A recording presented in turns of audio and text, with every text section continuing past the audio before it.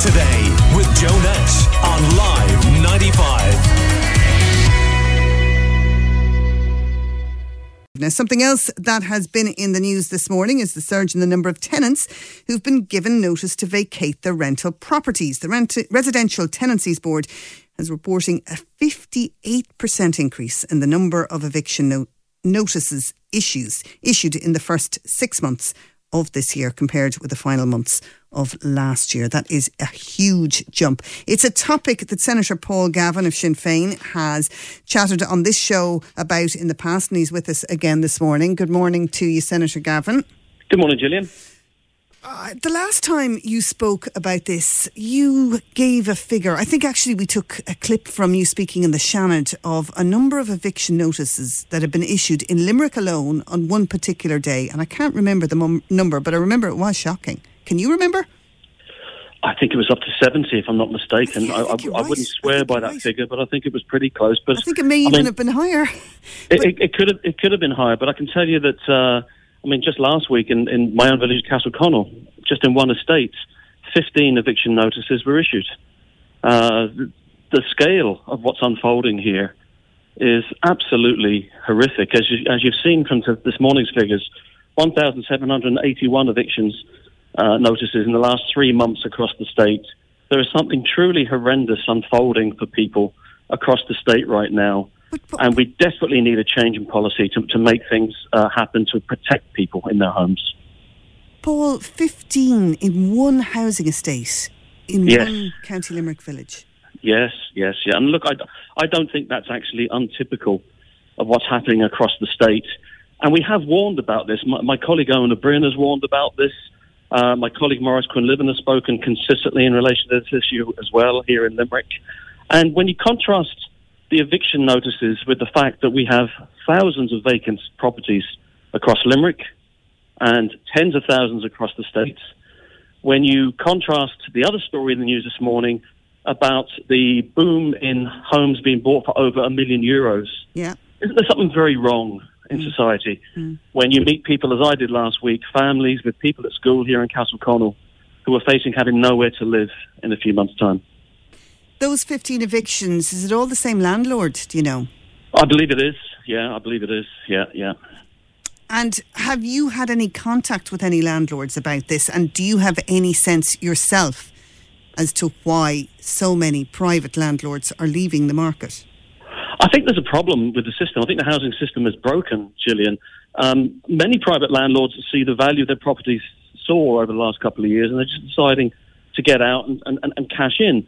Landlords as well look at what's happening in terms of the tax they pay on their rental income each month, and they contrast it with the corporate landlords, the vulture funds, that are allowed to collect rent each month tax-free and allowed capital gains tax-free. And the market is rigged against the individual landlords as well. So there's a series of problems here that need to be tackled by government.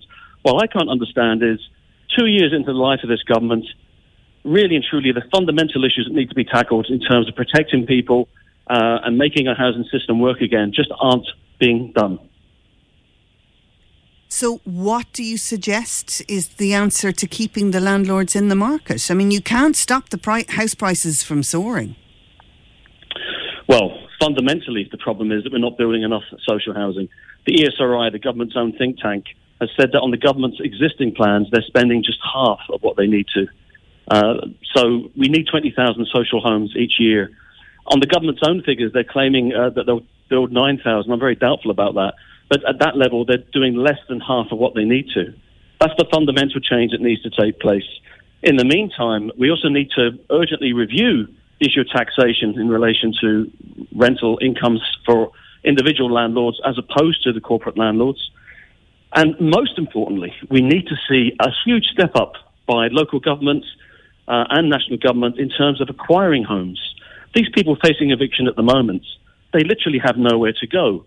What the government should be doing is telling Limerick Local Authority and releasing funds to Limerick Local Authority to buy up much more homes. Instead, what they're doing is telling Limerick Authority to lease homes from vulture funds. How does it make any sense when we lease a home for 25 years, at the end of which Limerick owned nothing? This is a fundamental flaw, and it's an ideological flaw in terms of how this government is attempting to tackle the housing crisis. And unfortunately, we all know now that it's failing. I mean, homelessness is up 30% in the last 12 months. Child homelessness is up 40% in the last 12 months. So there's no debate about this. The government are simply failing to tackle the housing crisis. What strikes me as strange is that I would imagine of those 15 homes that are being evicted, the people that are renting them are probably paying something somewhat similar to what anybody who purchases it will pay in a mortgage. Because they're paying more, Gillian. They're paying more. I mean, typical rents in this particular estate range from $1,200 to $1,400, even as high as $1,500, I understand, per month. And the other factor is that I understand that the people who have been given notice are all recipients of housing assistance payments. So in effect, what you've got is taxpayers' money being transferred on each occasion. So that's why the system is fundamentally broken. The HAP system, which is effectively brought in to outsource housing, so that rather than the state build housing, they'd hand it over to the private sector. That's what's failed. That's what's fundamentally wrong with our housing system. And without a radical increase, a doubling in effect of building social housing, we're not going to be able to get away from this vicious circle, which doesn't work for renters, and indeed it doesn't work for many individual landlords either. Do we need to do something about the rules that were brought in? And they were brought in for good reason, very strict rules in terms of getting mortgages, in terms of being able to have a healthy lump sum as a deposit.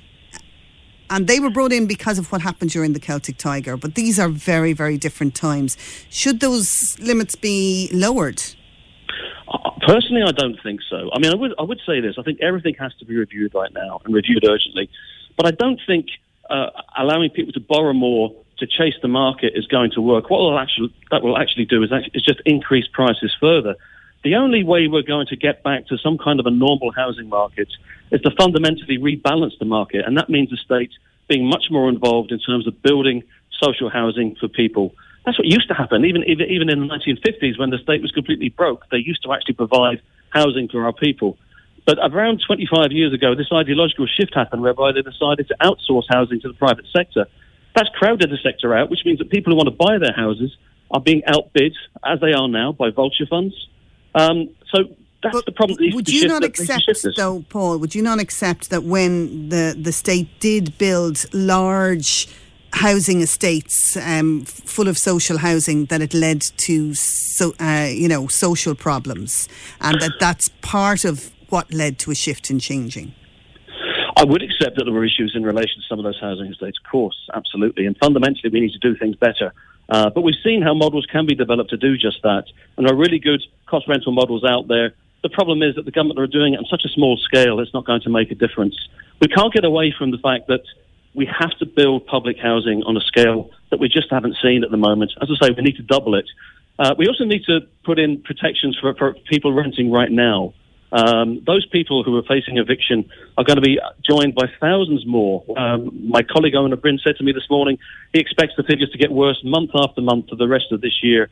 So we do need a temporary ban on evictions to protect families, working people, and indeed pensioners who otherwise are going to be facing into a prospect of homelessness.